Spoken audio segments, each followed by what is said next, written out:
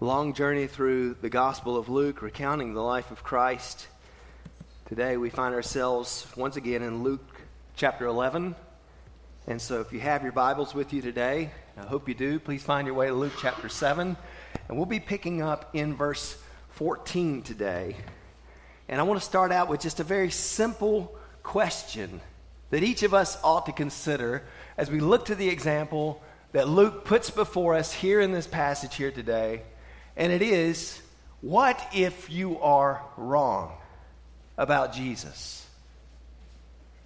That's ultimately going to be the theme that Luke calls out here as he presents for us some individuals who very much have a wrong sort of perception of Jesus, who he is, what he's doing, how that ought to impact their very lives. And I just want to share with you as we kind of get into the thought pattern of thinking about what it's like to be wrong about something. I want to share with you a kind of humorous sort of experience in my own life.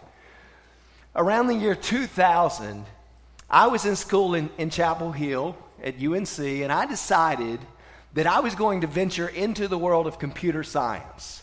Now, I had enrolled in Chapel Hill with the idea that I was going to be a pre-med student. I thought I was going to be a medical doctor once I got done with school.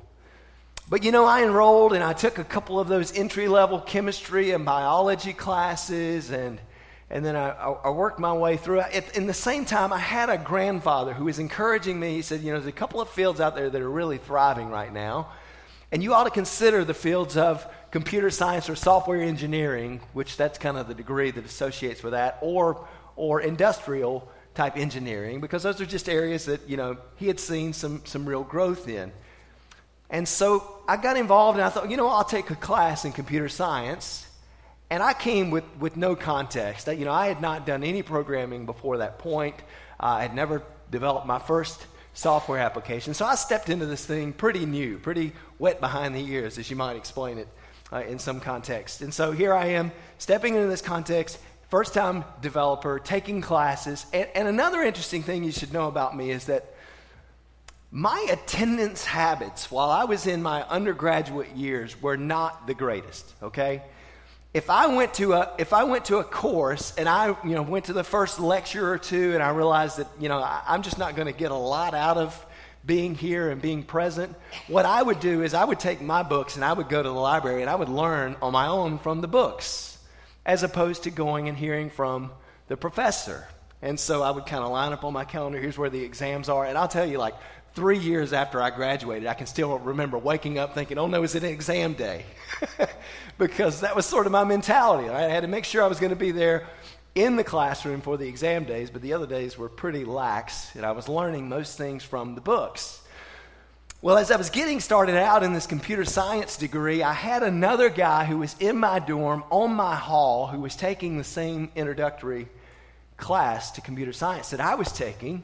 And we had an assignment that I knew that he would be working on as well, but it was an assignment that had to do with queues, okay? A queue is just a first in, first out sort of structure. You might talk about that in the workplace, right? We're going to queue things up. We're going to kind of, we're going to put it on the stack of things to do, and then we're going to pull the oldest of those and make sure we take care of that. Well, you use the same term in computer science, but I, with my elaborate Stokes County education, I don't think I had ever heard the word queue before, okay? And the way that is spelled, it's an awkwardly spelled word. It's spelled Q-U-E-U-E, okay? And so we were doing an assignment for queues. We were developing these data structures which should take tasks in, kind of queue them up, and then send the oldest of those out so that it can be processed. But when I went down the hall to talk to my fellow student, I had again in mind only the book smarts of what I'd read with this Q-U-E-U-E word. And so I went and I encountered a guy who was falling on the floor laughing when I asked him about the assignment on Quayways, okay? And I'll tell you this, I never again used the word Quayway in front of my peers.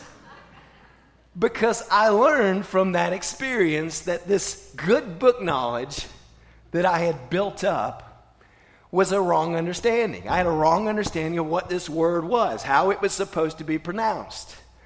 Well, when we come to verse 14 of Luke chapter 11, we find that Jesus carries out a miraculous healing of a demon-possessed man. And the demon which had possessed this man was a mute demon. That's what we'll read here in just a moment. And after Jesus cast this demon out of this man, this mute man, this man who was previously unable to speak, was suddenly liberated to the point where he could speak. And all the crowds of people who followed Jesus from place to place, but in this particular place, all the crowds of people around him were amazed, as any of us would be, in the midst of a miracle like that. Because that's an awesome display of God's power. But in this passage that we're going to look at here today, Luke doesn't draw our attention to the miracle. I mean, as amazing as that would be, as amazing as it would be to see God through his power driving out the minions of Satan that had control over an individual's life, Luke just uses one verse of this passage to explain that great miracle. What Luke draws our attention to instead is the verses that follow, in which we find these misperceptions of those who were in the crowd, the misperceptions of those who had witnessed that miracle. These were individuals who had a certain degree of knowledge. They all had their own education about God.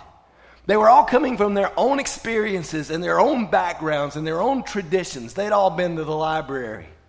It's as if they'd all been reading their own textbooks.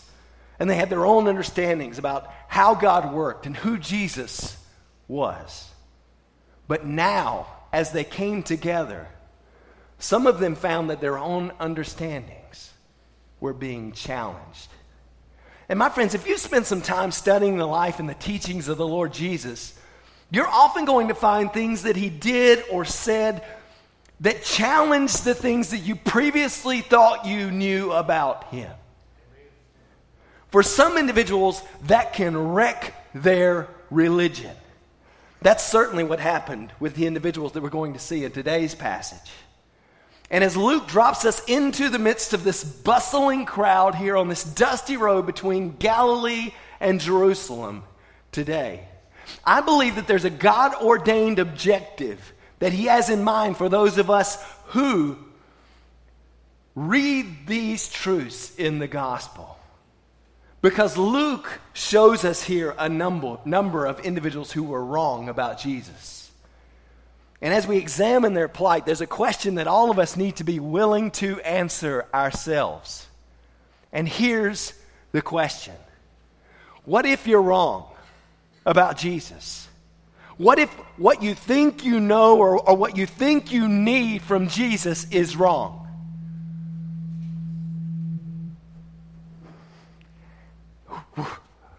The question I really have for all of us is this. Are we really interested in knowing the truth? Are you willing to align your life to this truth? Well, that's the take-home question behind the narrative of Luke chapter 11, verses 14 through 26. So join me now as we look at the circumstances of those who were wrong about Jesus. And let's stand together to honor the reading of God's word. If you are able, Luke 11, verse 14, here we read, "And he," that is Jesus, "was casting out a demon, and it was mute. When the demon had gone out, the mute man spoke, and the crowds were amazed. But some of them said, 'He casts out demons by Beelzebul, the ruler of demons.' Others, to test him, were demanding of him a sign from heaven. But he knew their thoughts and said to them, 'Any kingdom divided against itself is laid waste, and a house divided against itself falls. If Satan also is divided against himself, how will his kingdom stand?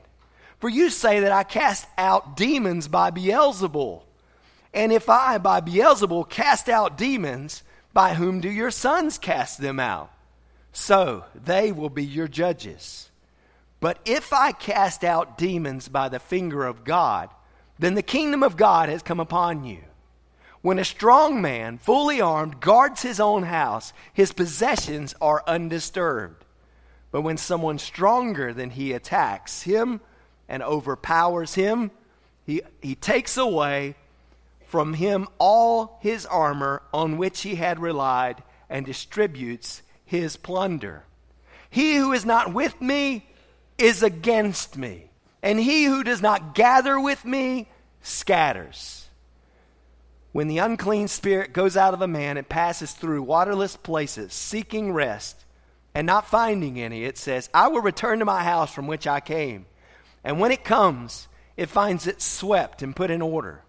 Then it goes and takes along 7 other spirits, more evil than itself, and they go in and live there. And the last state of that man becomes worse than the first. Here ends the reading of God's holy word. You may be seated. As I mentioned, this passage begins with a miracle there in verse 14, but that miracle has to deal with a demon that is being driven out by Jesus. And I don't want to dwell here for too long because this is ultimately not where the word dwells in this passage, but there are a few interesting insights that we can glean related to demons from this passage that I just want to briefly mention for you. Now, we've already talked about demons several times as we studied through Luke because we've seen Jesus engaging with demon-possessed individuals at various points. But I'll just recap a little bit and summarize by saying that demons are evil spirits and they are fallen angels who fell with Satan in his rebellion against the Most High. There are many, many of these fallen angels. And some of them that fell are bound in a place called the abyss until the time of the last days, when according to Revelation 9, they will be released to roam about the earth and to wreak havoc. Still others of these fallen angels are free at the present time to go about on the earth doing Satan's bidding. And in this passage, we're reminded that demons can possess human individuals. Otherwise, how would Jesus be able to drive a demon out of this individual? And what we find the consistent testimony of in Scripture, when a demon possesses an individual, he drives that individual to destroy himself or herself. Demons have this plight against humanity that they are seeking the destruction of their hosts. We also see in verse 26 that some demons are actually more evil than others. That's why Jesus can say that the demon who leaves this house swept clean brings back 7 other spirits more evil than itself. Now that's a hard thing for me to comprehend, but I'm just giving you the clarity of what God's word says here. Some demons are more evil than others. And there are apparently even different abilities that these demons possess. Here in verse 14 we see that this demon that Jesus drives out in this verse is described as mute. And when this mute demon leaves his host, now his host is able to speak once again. Other individuals that we've encountered in Luke's gospel have caused, for example, individuals to gash themselves or to throw themselves onto the ground or into the fire and so on and so forth. And Jesus describes in verse 26 that more than one individual can actually, more than one evil spirit can inhabit one individual at a time. I mean, that's the example we saw as well in the Gerasene demoniac. As Jesus went to the area of Gerasa and there he encountered this one man who had a legion of demons that were within him. And more than any other time in the scriptures, during the time of Jesus' ministry, we find that there was a heightened activity among demons. They saw the battle that was coming their way. And it's like when you take a rock and you throw it at a hornet's nest, things get stirred up, right? Hopefully none of you have ever learned that from experience, but maybe you've seen videos where the hornets are going to be stirred up. They're going to be binding together. They're going to be seeking the threat which is against them and moving all of their artillery to try and stop that threat. And so that's, I think, what we see as the example of when Jesus comes and he invades the enemy's territory. He comes as the Son of Man, bringing judgment against them. He comes establishing a kingdom that will ultimately bring their demise. And so they are stirred up. And when it comes to demons, I simply urge you to be aware of them and be aware of the spiritual warfare that is going on around us as these demons continue in our midst. But I also want you to know that the powers of light are stronger than the powers of darkness. And so the one who has committed his or her life to Christ has no reason to fear demonic possession. But again, Luke's focus is on the response to this miracle and the people who were wrong about Jesus. So as we consider their words and their deeds, I want to share with you now 5 questions to consider how you could be wrong about Jesus. 5 questions to consider how you could be wrong about Jesus. Here's the first one. What if you're wrong about the source of Jesus' power? What if you were wrong about the source of Jesus' power? That was certainly the case for the individuals who speak out in verse 15. We're not told by Luke who these individuals are, but Matthew and Mark both have parallel accounts of this event. And Matthew attributes these words in chapter 12 and verses 22 and following of Matthew to the Pharisees, whereas Mark, starting in chapter 3, verse 20, attributes these words to the scribes. To this, we can add that Jesus was often found engaged in calling out the hypocrisy of these two groups, the scribes and the Pharisees. In fact, as we get later in chapter 11 of Luke's gospel, we're going to find that Jesus lays a verbal whooping on both of these groups, starting out in verse 39, all the way through the end of this chapter, the scribes and the Pharisees. So we might ascertain then that it's these individuals who are the ones who are saying that Jesus is doing this thing that they say here in Luke chapter 11, verse 15. But ultimately, Luke doesn't draw our attention to that because that's not the important thing that he wants us to notice here.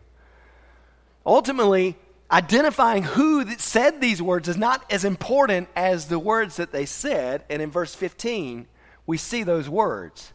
These individuals make the accusation that Jesus is working for Satan.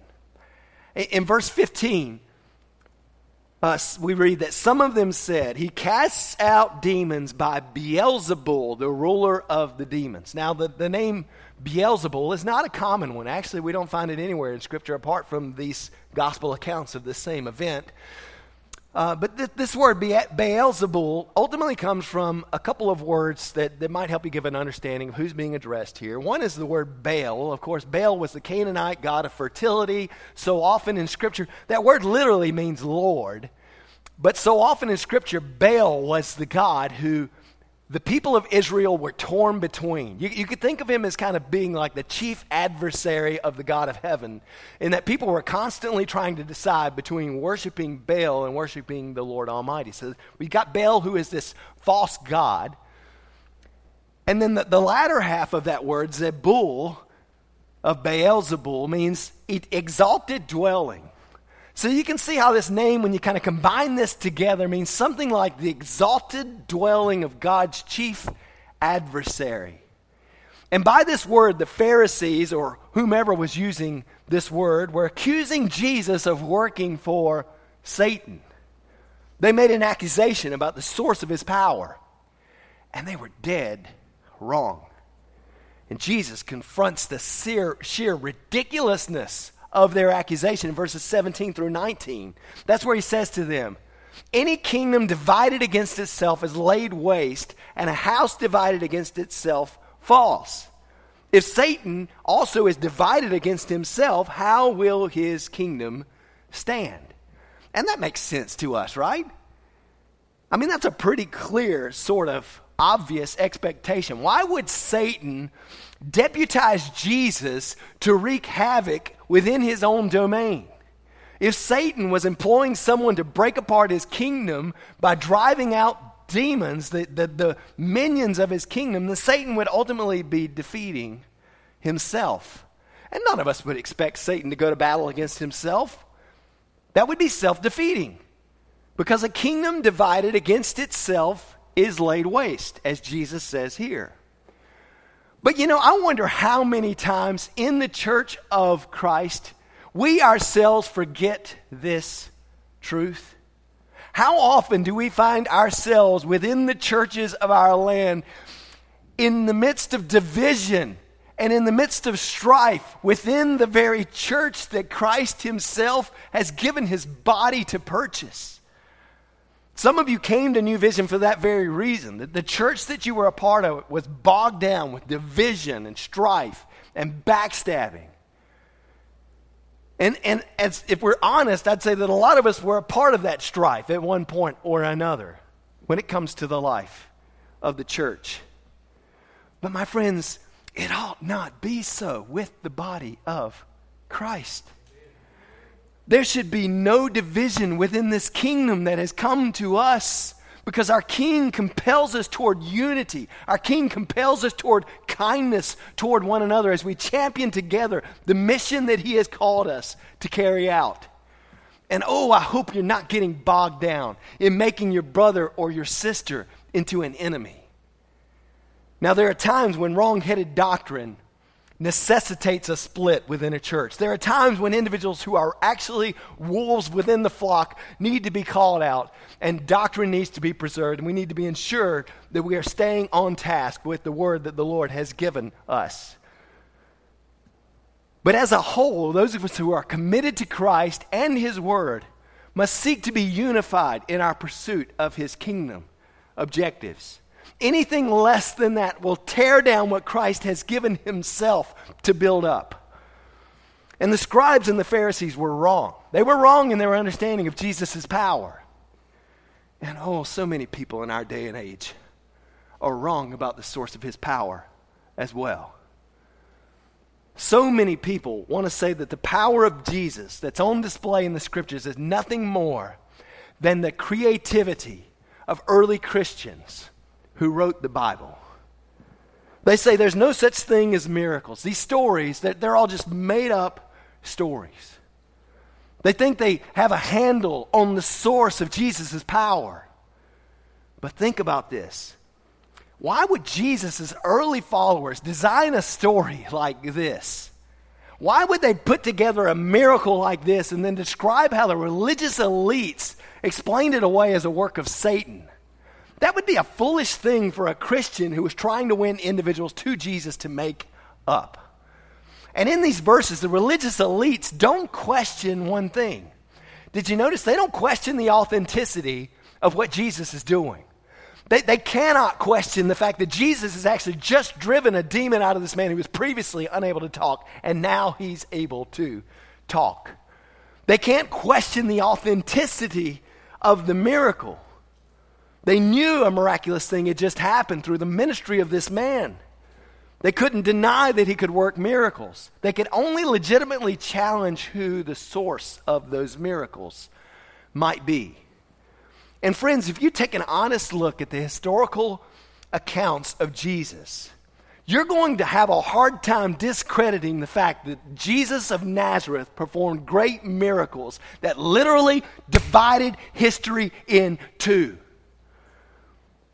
And if you are of the mindset that Jesus never performed miracles, but that these are just fancy stories that are made up by his followers, you're going to find that you have a hard case to prove. And I just want to ask you, if that's your mentality, what if you're wrong about the source of Jesus' power? What if he really is the representative of God who made you and loves you and longs to redeem you? Are you willing to cast those preconceived notions aside? What if you're wrong about the source of Jesus' power? That's the first question to consider. How you might be wrong about Jesus. Here's the second. What if you're wrong about the sufficiency of Jesus' revelation? In verse 16, we read that there were others who were demanding from Jesus a sign from heaven.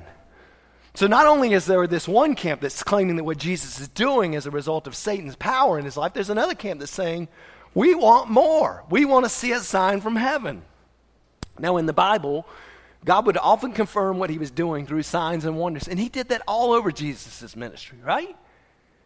Individuals who knew about what Jesus had done, followed him around, and they were eagerly awaiting the next miracle that he was going to perform. Think about when Jesus fed the 5,000. People began to follow him around, wanting more food. And so many individuals who followed Jesus from place to place witnessed amazing miracles, like the healing of this demon-possessed man that just happened here in verse 14. But they were never satisfied. They were never willing to consider the work that he had done as being sufficient to confirm for them that he was who he said he was, or that he was worthy of their departure from their own understanding of God, that they might commit their lives to him. And that's what's happening here. The imperfect sense of this verb translated were demanding in verse 16, as they were demanding a sign from Jesus, implies that these individuals were constantly requesting this curiosity of knowing who Jesus was without ever being satisfied with the results that they had seen in the works that he was doing, such that they would be willing to commit themselves to him. You would think that these individuals had seen enough. I mean, even if they had only seen this one miracle that happened here in verse 14, surely they would have seen enough to know that God was at work through Jesus Christ. That's why Jesus makes this so clear in verse 20, where he says, if I cast out demons by the finger of God, then the kingdom of God has come upon you. That phrase, the finger of God, is an interesting one, by the way. There's only two other instances in Scripture, apart from this account, where that phrase is used, and they're both in the Old Testament. One of those is when God is delivering his people from Egyptian slavery, and he casts these 10 plagues. And as the 10 plagues are cast, Pharaoh, as an effort to try and discredit Moses and discredit the God who is working through Moses to set his people free, Pharaoh gets his magicians on board to do something that would replicate these miracles. And with the first handful of miracles, that happens. The magicians are able to do something that mimics the work of God. But then there comes this plague of the gnats, which you would think, goodness, that would be an easy enough one for us to mimic, right? All of us can find opportunities. You leave a bad dish out for long enough, you'll have a plague of gnats in your place, right? But here the Pharaoh's chief magicians were unable to carry out this miraculous sign, and so they said to Pharaoh, this is the finger of God. That's the same phrase that appears here in Luke chapter 11, verse 20. Then after the Exodus, when God gave his law to the Israelites through the 10 commandments, we read that God wrote those commandments with the finger of God. Those are the two other places where we see this phrase echoed in the Old Testament. And when God's finger is at work in the Bible, it's clear that he is at work in revealing himself. Likewise, here in Luke chapter 11, Jesus and his acts are solid proof of God's revelation that is flowing through his earthly ministry. And through these works, Jesus is revealing that God desires for his people to be called to himself. And it conveys what he desires of them. Jesus' ministry is all about conveying that God desires for individuals to come to him and to follow him. But some people were never content with the revelation they received. They wanted more. They wanted God to give them a more personal message. And we see that today, do we not? There are many people who will not believe that Jesus is the Christ, the Son of the living God, unless God himself appears to them and gives them a personal, hand-delivered sign. And maybe that's you. Maybe you're a skeptic. Maybe you believe that Jesus could have been God's appointed Savior, but you've been holding out for a sign that that's the truth. Maybe you've prayed for God to reveal himself to you in a greater sort of way. But my friends, I want to tell you that's a needless pursuit. God has already revealed himself to be at work in Christ, the very Son of God, to a great enough degree for you to place your trust in him. To demand any more than that is simply self-centered arrogance. And God doesn't command us to believe through a faith that is based on irresistible truth. He does not submit to our human demands for verification. if you're waiting for God to reveal himself in a greater way than he already has so that you can be sure that he has sent his son to rescue you from eternal peril and to be king over your life, you are quite simply wasting your hopes. Because faith must be willing to act on the existing evidence, not hold out on a determination until new works are seen. And the followers of Christ are those who have decided to believe what we cannot see. We have decided to act on the abundance of evidence that already testifies to who Jesus is. And that may seem crazy to some people. They may wonder how we could ever believe that a man walked on water or calmed a storm or drove out demons. But my friends, if you think that's strange, know this. We Christians believe stranger things than this. We believe that a guy who was dead in the grave for 3 days rose again from the dead. Russell Moore, who's the president of the Ethics and Religious Liberty Commission of the Southern Baptist Convention, he had a conversation with an atheist who identified herself as a lesbian progressive activist. And then he recounts this conversation in one of his books. But this activist peppered Moore with questions concerning sexual behavior. She said he was the first person that he had ever talked to who believed that sexual expression should only occur in marriage and that marriage was to be between one man and one woman. And then she said, so do you see how strange what you're saying sounds to us, to those of us who are out here in normal America? Now, Dr. Moore smiled and then replied, yes, I do. It sounds strange to me too. But what you should know is we believe even stranger things than this. We believe a previously dead man is going to show up in the sky on a horse. And my friends, we believe these things because God has revealed these things. And God has confirmed these things through the works of this man, the Lord Jesus Christ, who came and performed miracles, who came and conquered the grave, who came and ascended and lives forevermore now. My friends, we serve a risen Savior. And his life is why we believe this word. And friends, there's an abundance of evidence about what Jesus has done. But we're also convinced that the revelation that he has given us is sufficient. And Jesus says here in verse 20, I cast out demons by the finger of God. If I cast out demons by the finger of God, then the kingdom of God has come upon you. And I believe that. Do you believe that, my friends?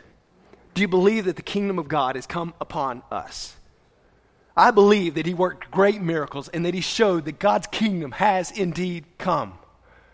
Is the revelation that we've received enough for you to believe this same truth? Or are you waiting for something more?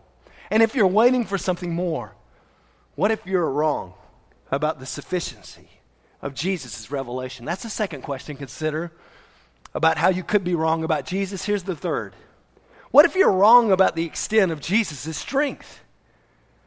Our culture portrays Jesus as this sort of wise teacher who was peaceful because he had to be peaceful because he was weak. But that's not the Jesus that's revealed in the scriptures. God's word shows us a different story. God's word shows us a Jesus who overturned the tables of the money changers as he drove them away with a whip. In fact, Jesus uses a parable to show us his own strength in this very passage we're looking at here in verses 21 and 22. Jesus talks about a strong man. And in the context of this accusation he's received about how individuals are accusing him of doing his work by the power of Satan and how he's driving now a demon out, we know that the strong man that Jesus is talking about here in this verse is none other than Satan himself. And Satan is strong, my friends. The Bible calls him the prince of the power of the air. But there's one who's stronger than he is. Jesus says that a strong man, fully armed, guards his house. His possessions are undisturbed. But when someone stronger than he attacks him and overpowers him, he takes away from him all of his armor on which he had relied, and distributes his plunder. You see, Jesus is showing us here, my friends, that he has come to overpower the devil. He has come to win the victory in the cosmic battle over your soul. And as he tears demons out of possessed individuals, he's showing that he has the power over the forces that hold this world captive. Jesus is tearing away Satan's armor, and he will one day soon distribute his plunder in a kingdom with no end. And you may be here today, and you may be going through a trial. You may feel like you're in it all alone. You may have considered crying out to God for help, but then you looked at your need and you said, I feel helpless. There's no way that God could address this thing that I'm going through. But I ask you, what if you're wrong about the extent of Jesus' strength? This passage reveals that we're living in a territory that is currently occupied by an enemy. This world belongs to the one who created it, but the sin of our own kind has caused us to fall into the enemy's hands such that we live under his tyranny. And anywhere the work of Jesus is going on, these two kingdoms are at war. But friends, hear me on this. Jesus is more powerful. Don't underestimate the extent of his strength. Maybe you're struggling with some addiction. Maybe you feel like you're broken beyond repair. Don't get this wrong. Jesus can make the vilest sinner whole. And Jesus can draw you out of your deepest despair. So trust in him. Trust in Jesus. And I say, what if you're wrong about the extent of Jesus' strength? That's the third question to consider, how you could be wrong about Jesus. Here's the fourth. What if you're wrong about the essence of your need? You know, Jesus can clean up your life now, but he has so much more than just that to offer you. And I fear that a lot of times individuals come into church and they decide to give the life of a Christian a try without ever calling on Jesus to be Lord and Savior. They learn the good moral things that Jesus teaches, and they try to live according to the example of Jesus. But in the end, they find themselves falling back into their former patterns of sin. And this leads them to despair. And many times they find themselves worse off than they ever were before giving this Jesus thing a try. That's similar to what Jesus describes here in verses 24 to 26. He describes a situation in which an unclean spirit has gone out of a man. In fact, after the spirit has left that man, his house is swept and it's put in order. But that's a problem for this man, because this man has no security to protect his clean, orderly house. There's nothing to keep that unclean spirit from coming back. And so Jesus says that spirit who has left this man goes through waterless places, places where mankind would not be. If there's no water, you're not going to find mankind in a place, because we need water to survive. This spirit goes through waterless places, finding no place to rest, because demons are ultimately, as we've talked about already, what are they looking for? They're looking for individuals that they can cause harm to. So when that spirit finds no such thing, he comes back to this same one. He comes back to the one who has cleaned up his act. He finds things clean, but he doesn't find them protected. And so he brings with him 7 more spirits, more evil than himself. And Jesus says when the demon is booted out, it returns to find everything swept and ordered. It probes for weaknesses. It finds that there's no security system in place. There's no opposing force. And so it calls in for reinforcements. It calls the buddies over. Hey, let's hang out in this place, right? And they go and they live there, so the state of this man is worse than it was at first. And you see, when people only try to produce the symptoms of Christianity, when they only live the good moral life, when they only put on the external display of what a Christian ought to be, they have a wrong understanding of the essence of their need. And are you there, my friend? What if you're wrong about the essence of your need? What if you don't just need a good moral teacher? What if you don't just need to clean up your act? What if you're hopelessly bound for hell and nothing short of yielding your life to the grace of Christ through the gospel will make an eternal difference for you? Friends, I want you to know that Jesus has come to meet a greater need. He didn't just come to clean up your act. He came to save your soul. He came to usher you into the Father's presence that you might enjoy eternal peace. Jesus came as the just one in the place of the unjust. He came as the sinless one in the place of the sinner, bearing God's wrath that you and I deserve, that we might be reconciled to God. We might have peace with him. And that's so much greater than just enjoying a good moral life here and now. Because, friends, that good moral life will come to an end. And then what are you going to have? And so I plead with you, throw your life to Jesus. Yield your life to his control. Let him be your Lord and Savior.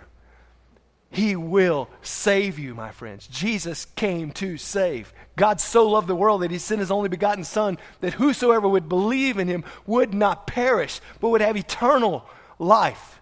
This is God's promise for you through Jesus, that he's come to give you something more than just cleaning up your act. And when you yield your life to Christ, you install a spiritual security system, my friends. When you trust in Jesus, the very Holy Spirit of God takes up residence within your body. Your body becomes, as the Scripture describes it, a temple of the Holy Spirit. And again, I remind you that our God is greater than Satan.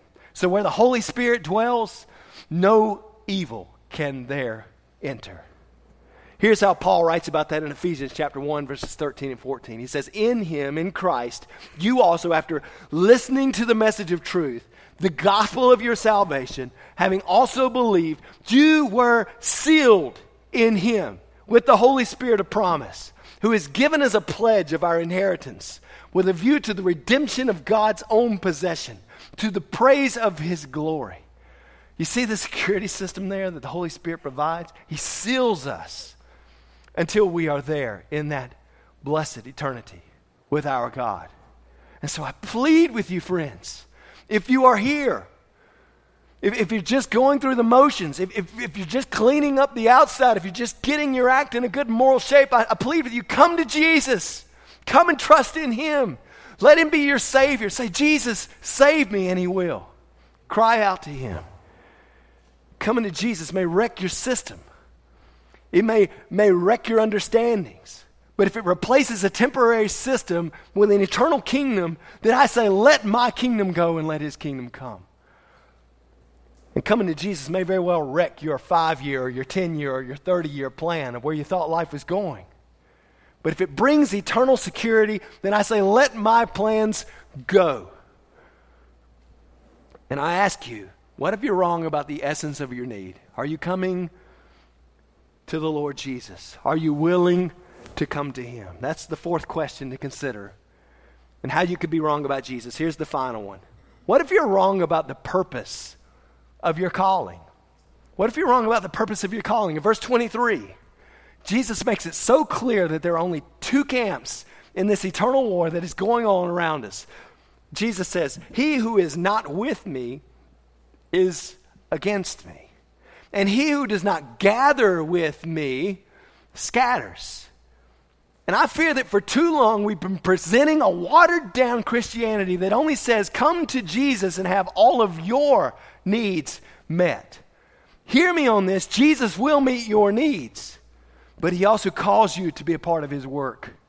He calls for us to be with him. How do we know we're with him? Well, he says here in the latter half of this verse, he who does not gather with me scatters. Could it be that God's purpose in calling us to himself is not just to meet our needs, but to bring glory to his name? Could it be that he calls us to himself and saves us from eternal calamity so that we can be representatives here on earth in reproducing the images of his glory that he's placed within us by showing others the beauty of the gospel? Jesus makes it clear here that those who are with him ought to be gathering with him.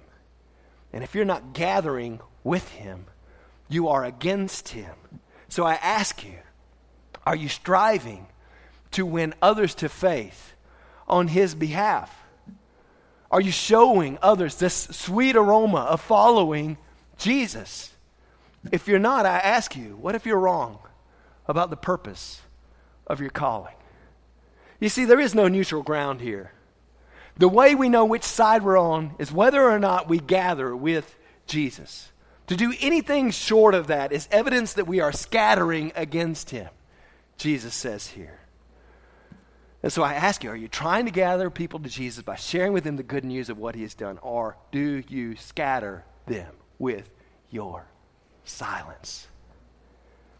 And friends, I tell you this, a lot of us need to get over ourselves and get on board with Jesus. What if you're wrong about Jesus? Are you willing to yield your life to him? I heard a good sermon the other day in which Danny Akin, who is the president of my seminary that I graduated from, he's still actively serving as the president of Southeastern Baptist Theological Seminary now. And he was telling of this atheist friend of his named Mike Bryan. Now, Mike Bryan actually spent 6 months in an evangelical Christian college known as Criswell College. That's where Akin taught back in the 80s. And after Bryan spent those 6 months here at Criswell College, he wrote a book called Chapter and Verse, A Skeptic Revisits Christianity. Now, in his time at Criswell College, Bryan went to classes as an atheist. He went to evangelical Christian classes. He went on a mission trip. He also went to the Southern Baptist Convention. He went to a popular pastor's conference. So at the end of all of that, as he sat down for dinner with President Akin, Dr. Akin had the opportunity to ask this atheist friend a question. He said, you spent 6 months with us. You've listened to us teach. You must have heard the gospel shared with you about 200 times. What's the bottom line? And Akin said that without hesitation, his friend, Mr. Bryan, replied, that's easy. The bottom line is the resurrection. Because Jesus of Nazareth rose from the dead, number one, there is a God. If he rose from the dead, there is a God. He is that God. The Bible is true because he said that it's true. There is a heaven and there is a hell. And number 5, he makes all the difference. And my friends, that's pretty good theology. That's what Dr. Akin said in his message. So Akin looked at him and he said, but you're still not a Christian. To which Bryan said, no, I am an atheist.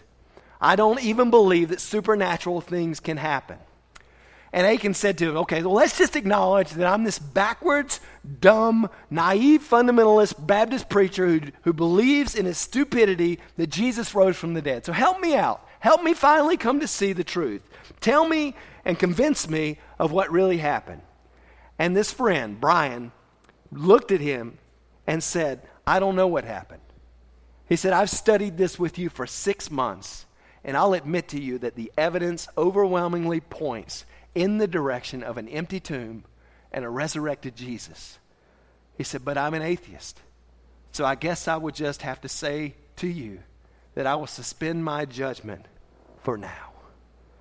And Akin spoke to him with these somber words. He said, your problem is not with your head. Your problem is with your heart and with your sin. He said, I hate to think that you would go to hell on suspended judgment. And so the question that's before all of us here today is, what if you're wrong about Jesus? What if in your evaluation of things, maybe even in the context that you were brought up in, maybe it's the school that you attended, maybe it's some professor you had who tried to convince you that the things of God were not true. What if you're wrong about Jesus? What if he really is the very Son of God who came to perform miracles which confirm that he is the way, the truth, and the life? Are you willing to align your life to his demands? Are you willing to come to him by faith and say, Jesus, save me. Jesus, be the Lord of my life. Because that's what this passage calls each of us to evaluate. Let's just have a quick word of prayer, can we? Father, these are rich truths. Each of us comes here with some level of baggage. We're all here. None of us is perfect. None of us had a flawless understanding of you before coming to this passage here today. None of us will have a flawless understanding when we depart from here today, Lord. But God, I gather here to shepherd this flock that you've called me to because I believe that you have granted a revelation that is true. And I believe you've granted a revelation that is sufficient to save anyone who's gathered in this room. God, I don't believe that there is a soul in this place that you can't reach with the power of your grace. I cling to these truths. If I was preaching in this context with any belief other than that, then Lord, I believe I would be a sham. And yet, Father, when we bring this baggage, when we bring this context, so often for some of us, Lord, that can be a hindrance for us. We come and we behold your truths, but we will not cling to those truths because, God, we think we've got it all right. And God, I just pray that in the individuals who gathered here on this day, if there are individuals who are apart from you, because they would not be willing to consider whether or not they might be wrong, God, I could just pray you'd thaw that icy barrier away now. That by the power of your Spirit, you would call individuals to recognize that Jesus has done great things. That Jesus is a wonderful Savior. That this one who has risen from the dead has authenticated your very plan for all of mankind. And Father, I pray that not a soul would leave this place without coming to Jesus, without clinging to him for everlasting life and hope and eternity. And so, Father, as we close in these final moments, I pray that if there's someone who needs to make that decision today, Lord, maybe there are many individuals who need to make that decision here today, Lord. Maybe there are many of us who have this wrong-headed understanding, God. I pray you'd help individuals to know that this is a safe place. This is a place not of arrogant, superficial, thinking we've got it all together, sort of self-righteous folks. This is a place of broken sinners who found marvelous grace in Jesus. And we welcome others to join us in our own failures, but in Christ's successes, that we might together, O Lord, champion the glory which you've called us to. Pray these things in Jesus' name. Amen.